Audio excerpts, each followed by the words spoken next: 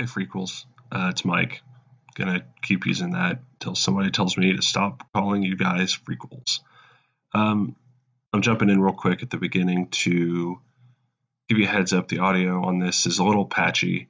Madison bought a new headset so that his audio quality would go up. It took him a little bit to figure out like the perfect microphone placement. So it's a little uneven. My voice is a little echoey because at one point my audio was coming through his headphones and the microphone was picking it up. So I cut it as best I could. There's going to be a few places where I can't be helped.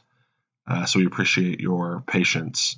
Last thing is that we are not doing a synopsis for A Bug's Life in this one. We're going to start doing synopses for all the movies. We're going to start doing the movie synopses more regularly for the movies. This week we don't have one, and next week I don't think we're going to have one because the movie that we have doesn't really rely on the first movie story at all. But starting with the episode after that, we are going to be doing a synopsis of each film so that the onus isn't on you to watch them. But for the next couple episodes at least, I don't think we're going to have one. So that's it. That's all I've got for you right now. With no further ado, I will pass it on to myself from the past for more talking. Coming soon to a theater near you, it's the Equelizers, a weekly podcast where two idiots drop a cinema sibling in the lap of a perfectly content solo film. My name is Mike Knoll, and I am joined, as always, by the sequel to my prequel, Madison Jones. Madison Jones, are you in good form? You got a friend in me. You got I a think legally friend that's in all me. we are allowed to broadcast. Don't you remember what Heimlich said? What's one quote Heimlich said? One quote. Do I have to do a German accent? Really super don't. Okay. Just the most don't. Okay. So, he's like Madison. He's like boysenberry. Okay, you know what? Hit me with that one more time. Boysenberry. That's my non-offensive German accent impression of Heimlich, the cat of Your non-offensive Heimlich impersonation is Yogi Bear. Yeah. All right. So, Madison, last week, Space Jam 2, The Order of the Phoenix. Yeah. I don't know if you've been reading the reviews. I haven't. But they're not too good. The Chicago Tribune had this to say. They wished Michael Jordan was dead so that he wouldn't have to know that this movie existed. Wow. It's pretty dark. Yeah. It's Chicago. Yeah, that's true. What did the Sun Times say? The Sun Times, they doxed us, basically. They just doxed us. Okay. Yeah. They just doxed us. Okay. But like that, the headline was our names, our photos, and all of our personal information. Like the whole front page was just the headline doxing us. The Knoll side of my family actually started a petition to have me legally declared a bastard because of Space Jam 2. Wow. No, your family liked my parts in it, but okay. they didn't like your part. Okay, that's true. That makes sense. Yeah. They thought I tried to force Emma Watson and Rupert Grint into there too much. Yeah, you really like try to crowbar them in. Yeah, they really liked the spell duel thing, which was weird. Yeah, they like the spell duel thing. They like the What were some of my other ideas from that? Yosemite Sam combing the mustache over. Oh yeah, that classic bit. All right, so this week is another head-to-head where Madison and I will both be presenting pitches for our version of A Bug's Life 2. If it's all right with you, Madison, I'll go first this week because you went first with Hook 2. I guess that's fair. If you'd like to go first, you can. No. Go right ahead. So my pitch, the movie is just called A Bug's Life 2. There isn't a subtitle on this one. I think it's going to be sort of a direct sequel, like within a few years after it came out, but it doesn't tie in enough that it matters. The circus bugs are the focus of my pitch because I always remember A Bug's Life more fondly than I think it deserves. Because every time I watch A Bug's Life, I remember how much I don't like A Bug's Life. I don't like Flik. I don't like the ants. The circus bugs are the only characters I actually like. Flik's kind of a fucker. Like, Yeah, and like he's, I don't know. And we're gonna go into this in my pitch, but he learns no lesson in this movie. Yeah, it's basically Flik. I don't know. We can get into Yep. into Flik with your pitch, but I just the bugs, the all of the arcs for the ants, I don't care about. Flik learns that he can do it. They all learn to like be a little bit more chill with Flik. Dot learns that she can do it. Like it's just very normal, like easy arcs for them. Circus bugs, it's also easy, but they're just more fun to watch. So I focus on the circus. So in my movie, their luck's kind of turned around, like in universe. I have two. It's been 2 years since the events of A Bug's Life, and they are performing on a big stage in the city, Wasp Vegas. Oh my Yep. god. Now, Madison, I did warn you earlier this week Mm-hmm. that there was a name in this pitch that would make you groan. Yep. I want you to call out when you think I've hit that name. Okay. That's just a fun game that we'll play. Okay. So they're performing. Go ahead. Is it about to come up, or is it going to be somewhere? Is it going to be? It's in my pitch. It's in the somewhere. pitch. Okay. And you have to pick which one. I will say since then I've added several names that I'm not sure if maybe they'll make you groan more, but we'll see. Okay. They're performing in Wasp Vegas at a hotel owned by the entrepreneur and tough guy Mr. Buzz, a wasp who wears a yellow suit, specifically a yellow jacket. Oh my god, that wasn't it. No. PT wins, or PT plays poker with Mr. Buzz and like other guys there because he's like the big act, like leader of the big act. And one night, PT wins a stamp. Like for them, it's like art, but he wins the stamp that Mr. Buzz doesn't actually think it's worth much. PT is pretty drunk and it's just like, yeah, I'll take that fucking stamp or whatever. And he hawks it for easy cash. The next day, they find out that it was sold to a museum for fuckloads of money or whatever the currency they use in the bug world. Grain, little pieces of poop. Yeah, something like that. And so Mr. Buzz handed away this fortune, and then fucking PT sold it for more drinking money. So Buzz shows up and takes PT and tells the circus bugs they have 1 week to get the stamp back. And so this is kind of where the character arc for the troupe is going to... This is a heist, basically. Yeah, this is like an Ocean's 11. Like... Oh, yeah, that was very much a inspiration in my mind of this. It was either going to be a murder mystery or a heist, and I felt like coming off of, again, what was referred to my pitch as the alcoholism and PTSD of Hook 2. I needed to take a lighter tone. Yeah. And it's also a kid's movie, so to some extent. So the arc for the troupe is kind of going to get the main arc, and it's the idea that even in A Bug's Life, they were performers. They were the actors. They never really called the shots. In the circus, PT writes the copy, he comes up with the acts, and they just do it. Here, it's like they have to come up with the plan, execute the plan, etc. So it's kind of them gaining the confidence of we're not just actors, we can do this also. It's still kind of an easy arc, but for a heist movie, you don't need a huge amount of character arc. And we kind of start with it starts at the beginning when PT gives them I write the script, you guys act it out. If it ain't broke, don't fix it kind of thing, where they want to a part in planning acts and stuff, and it doesn't work. So they start to case the location, learn the ways of the museum, other heist terms.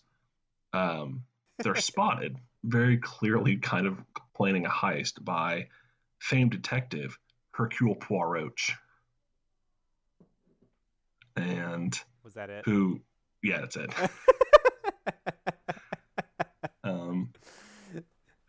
Who immediately clocks them as thieves. He's obviously they're looking at their watches a lot, counting paces. Hercule Poirot. I'm sorry. Poirot. Is that a literary reference? Yes, Hercule Poirot is the famed detective from Agatha Christie. Oh, I am not cultured. Real quick, shout out to our friend Kylie, who fielded more than 2 or 3 frantic Facebook messages asking for Poirot lore while I was working on this pitch. He immediately clocks them as thieves because, like I said, they're clearly timing guard shifts. They're not very subtle enough that they're not picked up by he knows what to look for. And so it's he obviously notices them. They also clock Poirot and start to freak out. And this is going to be kind of the counterpoint for their arc, is like, now not only are they like making up this heist, they have to try to beat this great detective. Like they have to write a story so good, like write their adventure so good that they can fool even him. Now, Madison, I know what you're thinking. You're thinking, Mike, what's the name of this museum? I was thinking exactly that. Well, here's the thing. I came up with enough that I liked that I thought I would let you pick from this list. Okay. The Larve. So like larva, Louvre. Oh my god. The Smithsonian. The Metropolitan Museum of Art. Ooh. The Lysonian. The Guggenheim, like the Guggenheim. Oh, that's good. And this last one is mostly for either my sister or Air and Space Geeks, the Udvar Larvae Air and Space Museum. In Washington, D.C., there's an Air and Space Museum called the Udvar Havi Air and Space Museum, and they have like the Enola Gay there. They have one of the planes that dropped one of the atomic bombs. There, it's just like a focus solely on air and space. Just murder, a testament to mass murder. Yeah. I mean, they have like space shuttles and stuff there too. It's not just that one plane. Like so the Larve, the Smithsonian, the Metropolitan Museum of Art, the Lysonian, or the Guggenheim Museum. Can it be just the Mothsonian? The Mothsonian? Yeah, it can be. Yes. Because I think like if it was Smithsonian, I think like it would have to be that the bugs knew they were making a pun, you know, rather than like them naming it after. Sure. I mean, I said I'd let you pick, so if that's your pick. What was the first one? The Larve. Instead of the Louvre. Larve. Man, I think I still like Mothsonian better. Okay, so the Mothsonian. The name doesn't really come back up. I just thought I would let you pick the name. You let me have these huge plot decisions, and there's just like okay. little, let's say this little, then. Little blips in your web of narrative. Web. I see what you did there. Because spiders. Well, then let's just, listener, always assume that I'm referring to the Mothsonian when I'm talking in my pitch. All right. So, but Madison, that's not all you're thinking. You're also thinking, does Mike have a second layer of pun for Poirot? The answer is, of course I do. As I'm sure you know, the Poirot novels were written by acclaimed crime novelist Agatha Christie. But Mike, what does that have to do with a pun? The answer to that question is Magatha Christie. Oh my god. See, that wouldn't have flown over my head. Like that wouldn't have? That wouldn't have. Sure. But that one's good. Magatha Christie. That's so good. So what does Magatha Christie look like? Oh, she doesn't. She's not in the movie. Oh, she's just. That's just a fun pun. I assumed. All right. So back to the actual plot. Seeing Poirot has them scrambling, kind of to alter their plan because now that they've been made, like they need something else. Yeah. So Stick visits an artist who owes him a favor. A centipede, and her name, Madison, is Peta Kahlo. Oh my god, Mike. And she paints them basically a fake stamp. That was the real one. That's the one that would have got me. You didn't know? But that was the one. The thing is, I almost changed it when I told you it was Hercule Poirot. But then later I wrote this bit in and I thought I should really pick that one. But to stay true to the game and everything, I kept the one that I thought was going to be it. But I knew one of the later puns was going to be the thing. That's so good. It would have been the biggest mistake of your life if you took that out of this. Oh no, I meant I would have kept the pun. I just meant changing. So when you guessed, I would have been, oh yeah, it was Peta Kahlo, definitely. Instead of copying to, no, it was this other one that Yeah.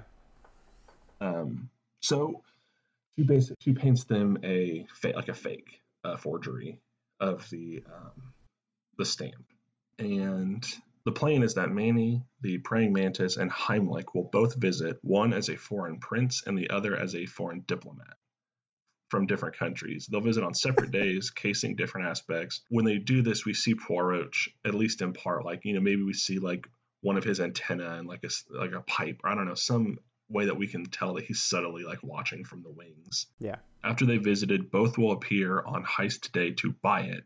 They start a bidding war that gets heated as cover. Rosie, Moth, and the Pillbugs will perpetuate the actual stealing / replacing. The rest of them are, and I'll get into this in a minute when I finish with the pitch, but the rest of them have like a job, like as part of the act with one of the two, either Manny or Heimlich. Yeah. I'm going to gloss over the heist details for now for a specific reason we'll get to at the end, but like all heist films, at some point everything will go to shit, but they'll pull through. So at this point in the plot, presume they've done it, like they've gotten away, right? And I promise we'll come back to the actual heist. Okay. Poirot is leaving the museum, trying to follow the circus bugs. He's intercepted by Buzz's men, who basically bring him to Buzz's office to verify that the stamp that they stole is legitimate, because he's been watching, like they know that he was watching them, like he's basically there to be like, did they try to fuck with me? Yeah. So he examines the art and confirms that it is real. They're bustling out of town with PT when they run into Poirot. This is later. He outlines the details of the heist, but then says something like, but you stole nothing. What they did was they smuggled the fake into the gallery and then back out again. They faked a heist. And they had Peter Kahlo make like an imperfection in the new stamp that they knew Poirot would catch, but that like the average person wouldn't.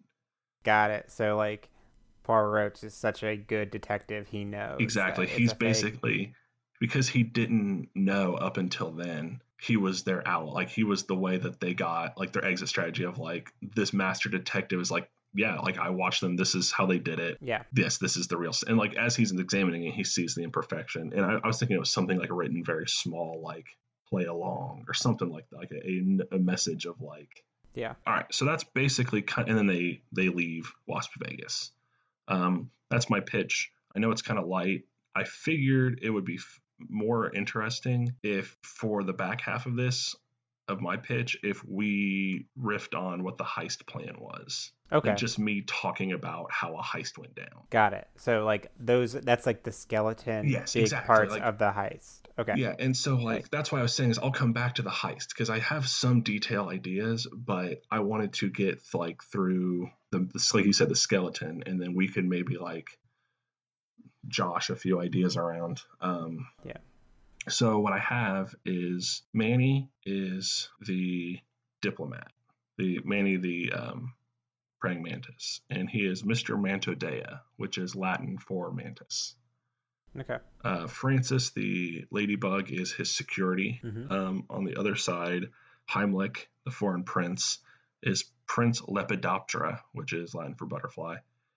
Stick is his butler, and the 8 ants that leave the colony with them at the end of a bug's life are like carrying Heimlich, like on like a stretcher, like a Cleopatra kind of thing. So, what like kind of like nationality is Heimlich playing?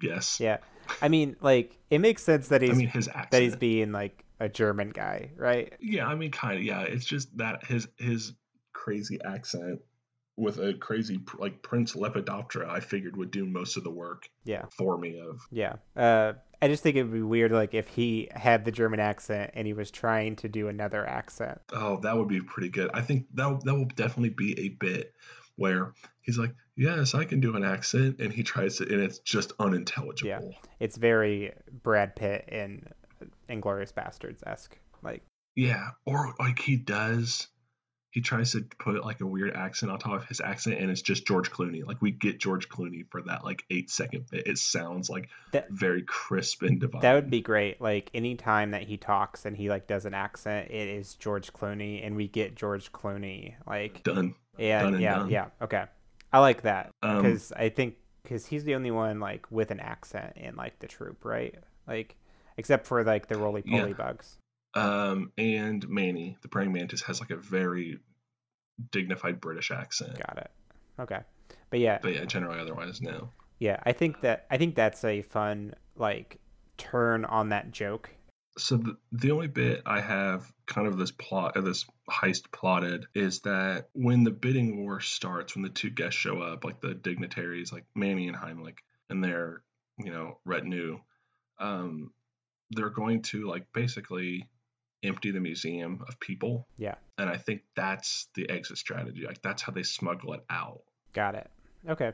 So basically Rosie, Moth, and the pill bugs are going to smuggle the fake in, maybe replace it already with the real one, and then the day of the actual heist come in, bring the real one back in, and swap it out. Got it.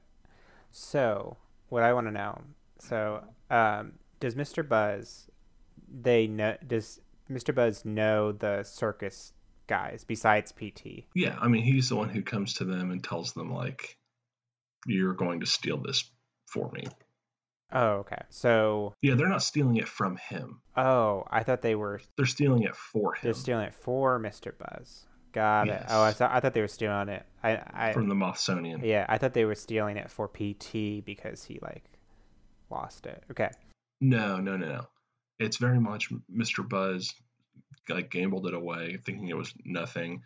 PT hawked it for no money, basically, because he thought it was nothing, and then it turns out it's extraordinarily valuable. And Mr. Buzz no, I want that back now. You're going to get that back for me. Yeah. Okay. So who's the villain? Who's someone that besides the is the detective the kind of, I think he's the antagonist in a way. Okay. I mean, yeah, that's the thing. I don't know how I guess he could have I guess he would, for him to be an antagonist, he'd have to inform the museum and be actively working against their heist. Yeah. So I think maybe he is trying, because what I want because we talked about the bidding on it and everything, and the bidding war. Mm-hmm. It'd be fun if you got the two pill bugs,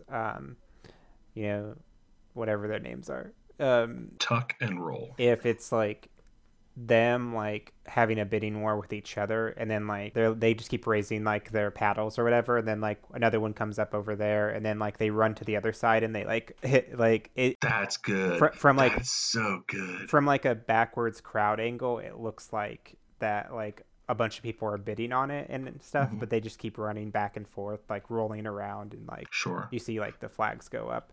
For the bidding war, I imagined it would be just the two, Manny and Heimlich, in the main museum floor, bidding against each other. But I mean, I could change it to that because I like that idea of what does that serve though for. I think it causes confusion. Sure. It starts a bidding war, and it's also distraction, so people aren't looking at the stand. Exactly. People are just looking around. They're who keeps bidding on this? Who's it? But they can't see them because they're short little pill bugs, Sure. Okay, so I'll change it this way then. The Mothsonian gets it, and it's now worth this huge amount of money. They're going to sell it as a fundraiser because it's not a historical work of art. It's this, I don't know, it's a Banksy or whatever although that would be Bug Banksy. Bug Banksy. Just stamps, pops it on the wall. I'm trying to think of a bug that rhymes with Banksy. Could be Lanksy, and it could be another stick bug. But I guess no one knows who Banksy is. So who knows? Anyway, so yeah, I think that could cause a distraction. It's just who's bidding, and no one can follow it, and then while that's happening, let's see, what's so sorry, I'm still on a Banksy pun. Yeah. So we need an exit strategy, right? Yeah, I think. Yeah. Well, they also have to figure out because they replaced their legitimate one with a fake, and then steal the fake back. What if part of this plan is, because I imagine because it's Ocean's 11, they maybe gather a few more people because they got what was the Frida Kahlo? What is the Pita Kahlo? Pita Kahlo. Maybe they get a stink bug or something, and oh yeah, I mean they can pay we don't need a shitload of characters. They can just be oh yeah, we paid this guy to do this. They just paid him off. Yeah. And they get a stink bug to do the thing, or maybe the curator, or the person running the auction is a stink bug, and they know he lets out his stink when he gets nervous. And that's good. There's smart jokes for the kids. Yeah, well, and causing the bidding war and not knowing who's actually bidding, like, gets him flustered, and then, like, he's like, and then it's just like, woof. Then, like, everyone's like, holy shit. All right, so now, the thing is now they're stealing it from the auction. Well, it's just to cause confusion, I think, like. Sure. No, I'm fine with them. I'm trying to keep it straight in my head. Yeah. Which I think that works. I think the auction being the final goal, because then there's still ideas of like they have to do a little bit of cat burglary for the setup and yeah. Well, what if they already had it at that point, and like that's when like maybe the one that they're showing on there is the fake, right? Yeah. Like, so I think like the confusion that the one that they had was always the fake, but the one that was being bidded on was always the fake, but like them like leaving because the stink bug went off causes like mass exodus, and that's how they sneak out. Yeah. No, I'm with you on that. I was saying that. Then when do they switch originally? Okay, so we need to go back then. Yeah, like because the one that they steal from the auction is the fake. Okay. So what do they do? Like how do they replace the and I think honestly, I like much like them in Ocean's 12. Spoilers for the Ocean's movies, I guess. They already have the MacGuffin before they even start the like hunt for it. Through various plot means, they have the like jewel that they're trying to find, or I think it's like an egg, like a Fabergé egg or something. Mm-hmm. Like they have it before they even start the contest to get it. So like I kind of like the idea that the bugs actually just like cat burgled this museum and it was no big deal. Yeah. Maybe there's someone else. What if there's like a rival thief or something in this movie, and they know that he already has it, and they somehow steal it from him, and in that stink bug confusion, they pack it up or something, or like maybe they switch the briefcases or something like that. That'd be adding a whole other character to it, though. I think that here's my pitch. Rosie, the spider, brings in a box that looks like, it could be like a statue, whatever, vases, and it's actually the pill bugs are inside. When the museum closes for the night, they sneak out, do the switch, get back in the box, and stamp it like outgoing or whatever. Okay. Because then there's a fun scene of the two bugs like trying to creep through this museum at night while also getting in like fights with each other and shit. Like it'll be funny. Yeah, I think it'll give some good humor. I did rewatch the movie like in preparation for this, and they are arguably the funniest part of the movie. Oh like, yeah, I mean Heimlich to an extent, but a lot of that's reliant on his accent and jokes about how he's too fat to do stuff, which is kind of a bummer. Yeah, which is kind of a bummer. Yeah, not. Yeah. God, I just really don't like A Bug's Life.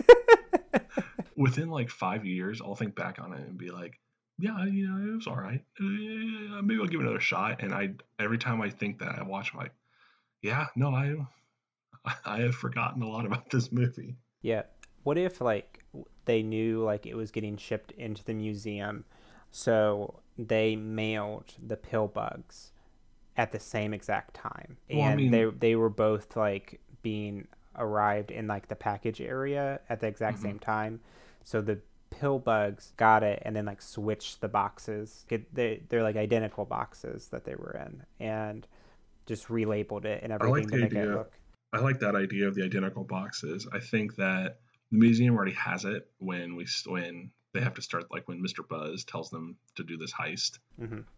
The museum already has the thing, but I like the idea that it's kept in a box basically identical to the one the pill bugs are in. Yeah. I think that works. So, during the pill bugs, because this is one of the parts where maybe it looks like the plane's starting to go to shit, the pill bugs get caught like fucking trumping up the bidding. Yeah. And the viewer's like, well, shit, that's all right. So what now? That's when Heimlich and Manny just start freaking out, and they're like yelling at the curator, and they're like whipping the crowd up into this like fury of like, how dare you? Is this your idea of a prank? And I've never been so insulted in my life. An international incident. And that's what makes the pill bug or the stink bug crap his pants. Yeah. In front of the people at his job. Yeah. All right. It's a bad day at work. I think that while that is not completely plotted out. I think that we should maybe move on to your pitch. Okay, but I think we got some like I think we have like the main parts. It's just like connecting those webs. I see what you did there. Anyway, okay. So this is like the middle. This is the middle of the podcast now, and if we had sponsors, we'd cut away and then come back to me. But we do actually have a sponsor, Madison. We do? Yeah, this week we're sponsored by Pizza Planet from the movie Toy Story. Ooh, what are some like the best pizzas at Pizza Planet that people should get? Stuffed crust, pineapple, anchovy, and pomegranate. That sounds disgusting. That's what I really love when I eat pizza is just chomping in and hitting a pomegranate seed. Oh, no. I'm sorry. That's what the crust is stuffed with. Oh, my God. Not cheese, pomegranates. Oh, God. So thank you to Pizza Planet for sponsoring this week's episode. Okay. Now that we're back from our sponsors, Madison, I believe it's time for your pitch. Okay. So mine is also A Bug's Life too. Okay. No subtitle? Yeah, no subtitle. That's fine. So first things first, before we get into this at all, what we're bringing back with this one, and it doesn't happen to the end of the movie, but we're bringing back the fake blooper reels from all the early Pixar movies, know, where like sure. They like do like random scenes and like, oh, it's like something funny happens. Why did they ever get rid of that? It's great. It's probably the best part of Bug's Life, honestly, like thinking back to it. Anyway. That says a lot that the fake blooper reel over the credits is the best part of their feature. I think the last one they ever did that with was like Monsters Inc. or something. But who knows? But now I'm going to ask you for a few of the fake now I have bloopers. To remember them. I just remember that I enjoyed them. No. I mean that for your movie. Oh, okay. Got it. That can wait till the end, but let me write that down so I don't forget to make you do that. This is actually like I would say years later, like enough years to where Dot is like a teenager now, like an older teenager. Granted, I do not know the lifespan of bugs, but also I know that they don't walk on their hind legs, so like I don't think science. Yeah, I don't think science is applying a lot here. So I mean, they also have a bunch of like borrowers-esque machines. That's true. So I think we're okay. Yeah. So Flik and Ada are now like an item, like and Ada is queen. They're going steady. And Dot is a teenager who kind of likes colony life, but sort of like Flik was in like the first movie. A piece of shit. No, just like trying to be like an individual, like sort of not trying to follow like the colony line. Right now, like at this point of her life, she's kind of Flik's lab assistant. And I think at the beginning of the movie, she helps him test some of his random inventions. So we get like a montage at the beginning of some of his inventions. I wrote down a few, so I'll just go through them. Yeah, of course. Sandals made from flat pieces of bark and grass with Sandals as an invention. He invented like a telescope and a harvesting machine, and I followed that up with sandals. Yeah. I wasn't done, but and they have bee stingers on the back of them, on the bottom of them, and it allows them to walk vertically. Okay. So like they like stick into like bark or something, and they can like walk vertically. Okay. I think a snorkel made from hollowed out stick, a piece of glass that he found from like debris. Wait, why would he need glass for a snorkel? For the eyepiece. Oh, see, okay, so like goggles and a snorkel. Yeah, goggles and a snorkel. Yeah. Okay, yeah. No, that's fine. It seemed weird that they're using glass, a shard of glass to breathe underwater. A sled carved and smoothed from bark that allows him to speed down mud trenches more quickly. Mm-hmm. They're not as like mechanized as like his like harvest machine or whatever, you know. Sure. And during the scene, we see Dot asks him like, "Why do you make all these things?" And he says that kind of a real moment where he feels he doesn't ever feel being enough, just being one ant. So he always feels like he wants to upgrade himself and be more efficient. and he wants That's to neat. help other people be more efficient. Sure. But with that, turns out that Flik has returned to his role as resident fuck up, but he is somewhat respected at this point, from saving them from Hopper in the first movie. And it is quickly revealed that his grain harvesting machine that everyone was using at the end of the movie sort of flopped.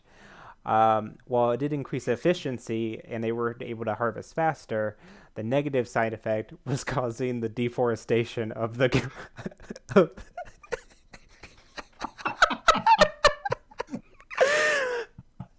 causing the deforestation of their grain stocks. Jesus Christ. A large part of their food supply has been tarnished, and now the anthill has to harvest farther on from the anthill, taking longer. Flik blames himself, and it's apparent that he is determined to create the next great invention so he can get back on everybody's good side. Again, a la first movie, never learning from his mistakes. Sure. So that's the intro stuff in the movie. Okay. So one day, a phenomenon appears in the sky. The entire sky turns into a checkered pattern and falls to the ground upon them. They set out to investigate and realize it's some sort of sheet, and they climb on top of the sheet and find a plethora of food, burgers, carrots, popcorn, spilled beer, pieces of cake, etc. So it's a picnic that has happened on top of their anthill in their space. The colony is cautious at first, but until one of them takes a bite and realizes that it's delicious food, they cheer and they start to party, releasing some stress after working the long hours that they've had to do, because now they have to harvest farther. It's been a hellish time. Ada is very hesitant about this, but she is told to lighten up. So I think they party for hours and eat all this food, and the whole colony is passed out in this hedonistic stupor of eating all this food and rocking out and whatnot on this newfound food plethora. But then chaos starts to start. The pieces of food that they are and start getting lifted up out of the sky. The ground starts to move because the blanket's being folded up and everything, and the pieces of food and the plates are being put into a bag. So the people that are having the picnic are putting all the remnants into a trash bag. Okay. They were carrying their leftovers home in a sack. No, it's they're cleaning up after themselves. Sure. Hey. Flik and Ada do not escape, and they are forced into the bag, and Dot starts to run after them. But then the human flaps the picnic blanket, as to get crumbs off and whatever, and the ants that have basically decimated their entire lunch, and she gets flinged far, far away. She comes to pretty quickly, and then she climbs to the top of a flower and looks out into the distance to see where they're going with the bag. She sees the large creature, drop the bag at a trash can that is seemingly so far away, miles upon miles to an ant, basically endless. So Dot is alone. There's none of the colony left there. They all got taken by this bag. The entire colony? Yeah. Except for Dot? Except for Dot. Oh, boy. Yeah. So Dot is alone and has no colony. So she goes back to the anthill, looks around to see if anybody came back. Nobody has, and she's just there alone. So she kind of at this point, what the fuck do I do? And thinks about giving up, and then she's in Flik's lab, and she sits on something, and one of his inventions falls. I think it's the telescope from the first movie, or it's the rock. Maybe it hits her in the head. I like that. That's good. Yeah, and she decides that she is going to set off to find the colony by herself. So this is really Dot's movie. Sure. Flik has his stuff going on that we'll get to later, but this is Dot's movie. So is this kind of like a Wizard of Oz? She's going to the trash can, the people, her gang that she acquires along the way. Yeah. And I'll let you finish the pitch. I'm not trying to cut you off. Yeah. I was just curious if that was the I angle. think Wizard of Oz, or maybe kind of Finding Nemo-esque. Okay. compare it to another Pixar movie. Are we going to cross over with Finding Nemo? Who knows? We'll see.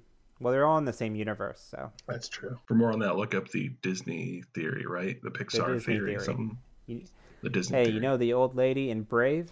If you watch that movie, it's Boo from Monsters, Inc. What? Yeah, while I don't find it, like some aspects of it less compelling, I think, let me phrase that. While I find some aspects of it less compelling, it is an interesting read. Oh, it is. Check it out if that's something that piques your interest of basically the Pixar interconnected canon. But Dot's movie back take up too much of your time. So the next few points I have here are more like kind of set pieces with these are the places she's going to go along the way with the people that... Yeah, I mean, I pitched a heist movie in which I then asked you to help me come up with the heist, so I'm not really going to judge you. So I think after she starts out, she's very confident, and then she gets very tired after so long. Like, it maybe we see her like happy and like being like, I'm on an adventure, and then like you slowly see her like get like tired and then very like thirsty. Sure. And where she's like almost too tired to walk anymore, she like comes upon this glass bottle that has been transformed into like some sort of oasis area. Okay. Turns out it's like a Mountain Dew bottle, a glass Mountain Dew bottle or something like that. Okay. And there's still some liquid in it, and a bunch of bugs have turned it into like a spa where like the carbonation the carbonation, the bubbles are like supposed to have healing properties, and like but Dot's just happy to see like people and like have some nourishment. Okay. At this spa, she runs into an old friend. It's Francis, the ladybug. Okay. Who has since then, since the first movie, has actually found success as an actor and is here like vacationing and getting a massage. And his whole bit here is that he is sitting in the only place where the light is refracting. Going into refracting. I think that's where it like goes in and kind of like scatters out. In like the perfect spot for that. He's hogging it, and he's been there for hours, being kind of a douche, just not letting anybody sit there. So he gets into like an argument with this guy who's trying to like force him out of the space. Come on, you've been here for hours. Similar to how he gets in a fight with the flies at the beginning of the first movie because of his anger and stuff. So he starts to get in the fight, and he realizes he's overrun and everything. And Dot and him talk in this scene. I don't know what happens necessarily between them. But he gets out of this fight kind of like he did in the first movie by doing the Robin Hood thing, except he says, he recites a speech from a famous play, word for word. I'm thinking like a Macbeth or something. And I wrote these 2 words, Mike. I'm ready. Mealworm Shakespeare. Okay. Mealworm Shakespeare. Give me a minute. Just let me sit with that for a minute. Oh, like mealworm as in William? Yeah. Is that what you were? Okay. That's what I was going for, Mike. There's Pillium, like a pill bug. Okay. Let's move on.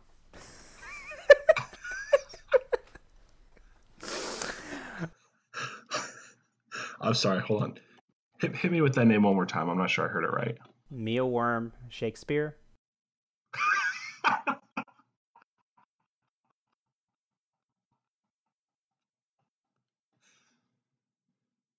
Okay. I'm just trying to be a good friend. So they escape that scuffle or whatever, and once Dot tells Francis what's going on, he of course offers to come along. And so they move on to the next place, which is a candy wrapper. So like they move along. Yeah. This is a candy bar that has been turned into a cave where the chocolate drippings are drawn, kind of like purposely drawn onto the walls, like cave drawings of mythical bugs that exist. Okay. And it's a tourist trap. It's like a cryptid zoology-esque place that... So... No, sorry, go ahead. the candy bar has been made into a cave, or It's kind of like used the cave they use the chocolate to draw on a cave. I'm just confused. It's a candy wrapper that's wadded up, so it's not. Okay. Does that make sense? I think I'm with you now. So like it's if like you ball a piece of paper up, there's still like an opening in it. It's just that, and there's still air in it, you know. Okay. So like you can like go into. I mean, they're bugs, so they're small enough that they could go into it. Yeah, I guess I was thinking for some reason that them a little bit bigger and candy wrappers a little bit smaller. The ants walk on hind legs and make deforestation machines. According to my movie, we can, if you can think of something better. Yeah, I understand. I wasn't seeing it in my head. No, if you can think of something inside a candy bar, that the chocolate would be on, it can be on a napkin or on like something larger. No, this is perfect. Okay. No, I think you're fine. I was misunderstanding. I was misunderstanding what you were laying down. That's all.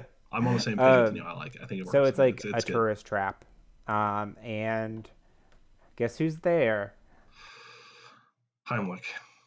Yeah. Actually? Yeah.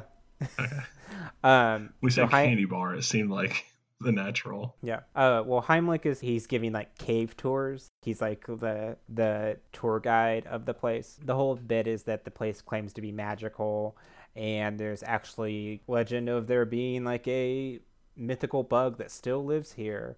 And during the tour, there's like a sighting of it, and Francis and Dot can clearly see that it's the roly-poly bugs just covered in chocolate, like stacked on top of each other. And during it, they of course get into a fight and ruin the bit. Sure. And I think how this whole scene ends is that it's dark in this place, so Dot has some sort of like fire device. I imagine like maybe a tiny matchstick or something, or some sort of flint. Yeah, Flik invented a little bit of a tiny lighter or something. Yeah, Francis takes it over to the pill bugs. I knew it was you, and like starts cussing him out or something, and then he gets too close to the edge of the wall, and the place lights up, and they all escape and everything, but Heimlich loses his job. The pill bugs also come with them. Tuck and roll, right? Yes. Okay. So that's how they come along. So we've only got like 4 more people to recruit. Yeah. I'm not doing everybody. Spoilers, Manny's not it. But the guy who voices Manny is dead. So. Oh, is he? As is the person who voices Gypsy. Yeah. So the next place is a tomato, and it's a Rotten Tomato comedy club. You're a bastard. Mike's face right now, guys. They stop here because on purpose, because Francis hears that Slim is here, and maybe he can help them or something, or maybe he knows people. He's heard that Slim is a pretty successful comedian now. Okay. And they know that he has a standing run here, and they hear that he's a pretty successful prop comic. They watch the show, and they quickly learn that Slim is not a prop comic, but he's a comic prop. Sure. He is used by an actual prop comic named Cockroach Top. I said Cockroach Top, Mike. No, oh, sorry. I said Cockroach Top. One day we're going to have to talk about how to do puns. Yeah.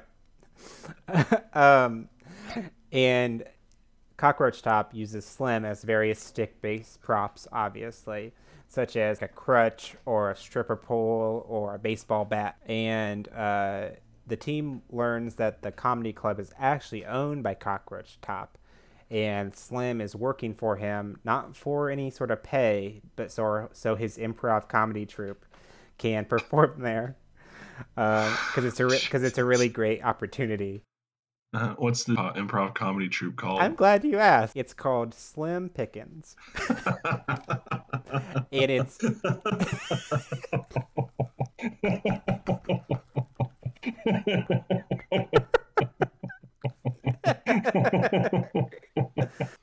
Good? Yep. All it. Now let's go back to Mealworm Shakespeare. Go back to Mealworm. With that energy, let's go back. And his improv troupe is actually comprised of a myriad of different bugs who are often typecasted. So like leaf bugs and hummingbird moths and stuff. Like leaf bugs only ever play leaves, and hummingbird only ever get bird roles. So we see the performance of the improv troupe, and it's about as good as you can expect. And the team encourages Slim to ask Cockroach Top, since he's working for him for free, to be his opener, which the comedian laughs at and angers Francis and Heimlich and Dot, and eventually this comedy club turns into like a bar fight. Cool. Slim is then left without a club to perform at, but is happy to be back with his friends. Is the comedy club called a Roach House to get that Roadhouse reference in for when they get in a bar fight? That's what the bartender says. Hey, you don't do that stuff here. You have to go down to the Roach House to do it. Yeah. Okay. That's good. So that's all the stuff that happens in my A story before it gets to like kind of the ending.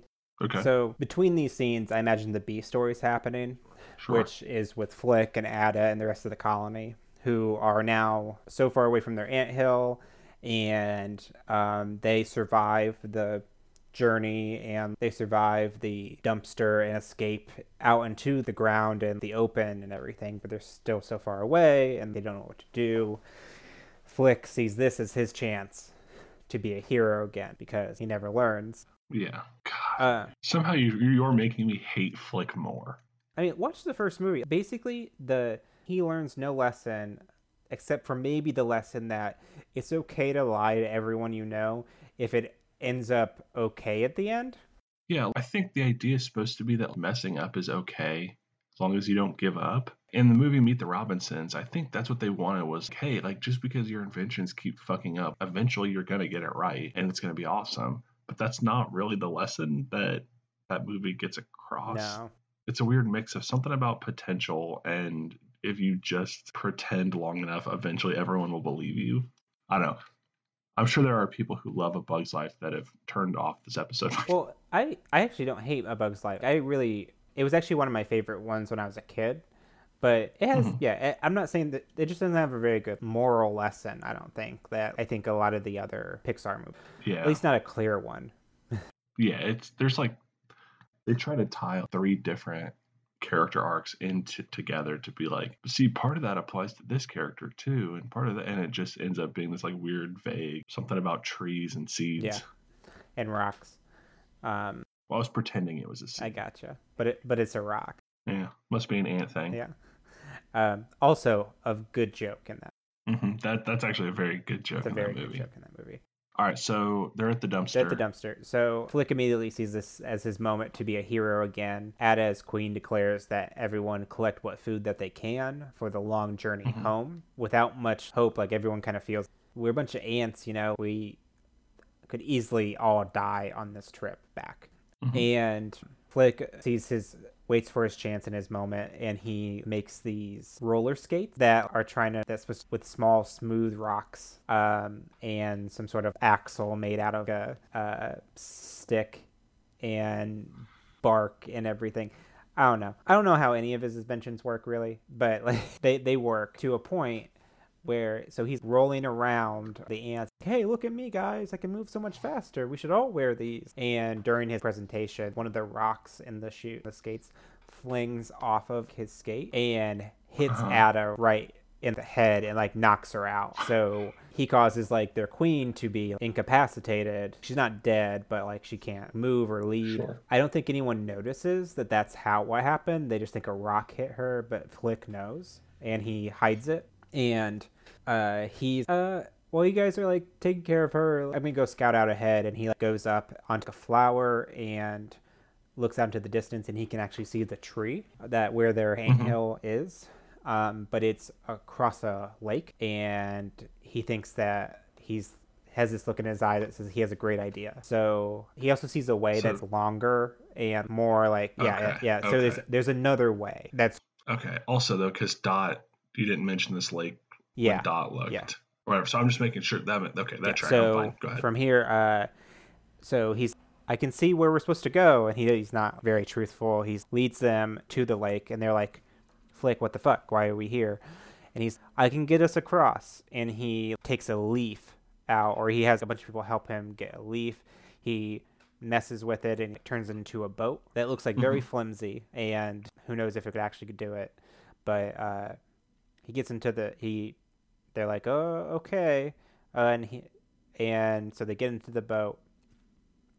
I think on the journey over, things hit, there's some sort of like accident, and they have to abandon the boat, and they get into a log and take that the rest of the way. But basically, like, Flik's shit didn't work, put him in danger, needless danger, blah, blah, blah, blah, blah.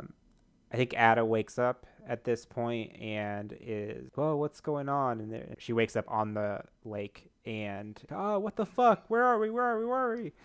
And she asks whose idea this was, and and they say Flik, and she knows exactly what happened because she knows Flik. They all know Flik too, but like, obviously.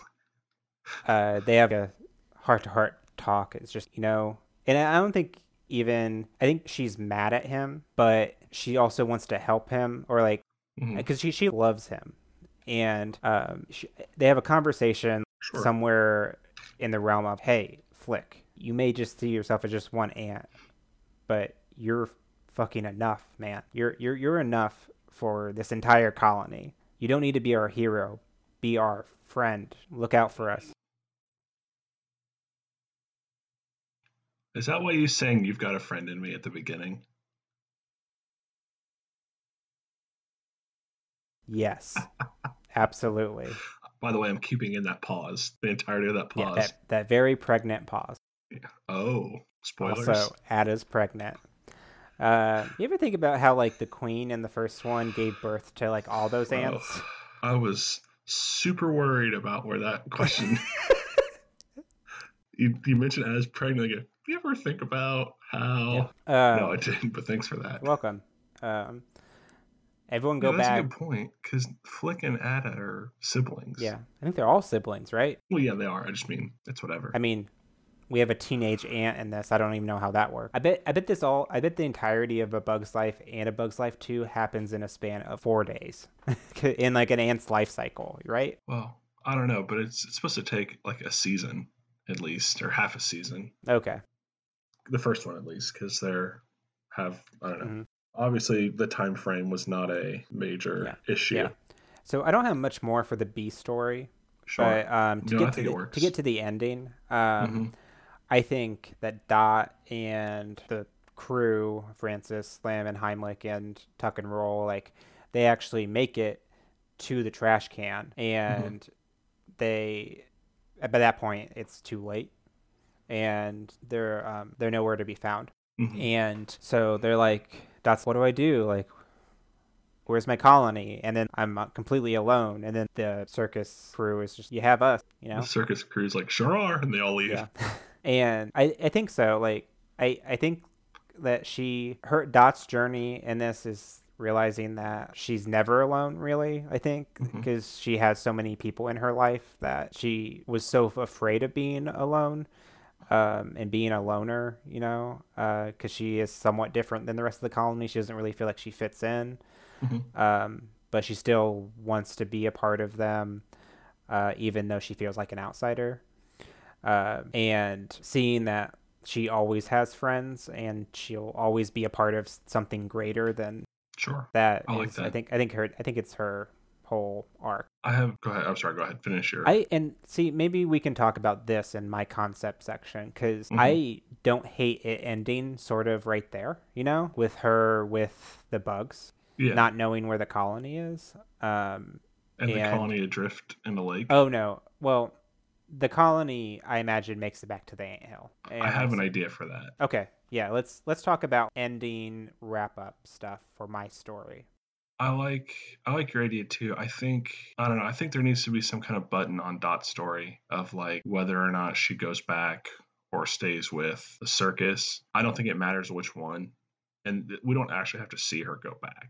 I think that there needs to be something there. What if she gave up? What if she's about to give up and then she sees ant footprints leading in a direction? I was thinking maybe they're like, so do you want to go back to your colony? Like maybe she sees the footprints and they're heading home, and so I don't know. Francis is like, "Well, do you want to go back?" And she looks and goes, "Eventually," and then that implies that she will go home, but the long way around, kind of bumming around with these circus bugs, exploring. For the B story, my idea was that they're adrift in this lake, and kind of the idea of one among many idea is they start running to spin the log to move it through the water, but it takes all of them. Okay. Flik can't do it by himself. It takes all the ants to get him to safety, or to the lake's edge. I really like that idea. I think maybe it's Ada's idea too. Maybe she's like, "Here, watch," and she tells him, "Okay, everyone start moving. You ants move in this direction. You guys move in this direction." I think for the lesson and then, to work, Flik can't be the one to come up with the plan. Otherwise, again, we didn't learn anything. Flik's idea saved the day, regardless of.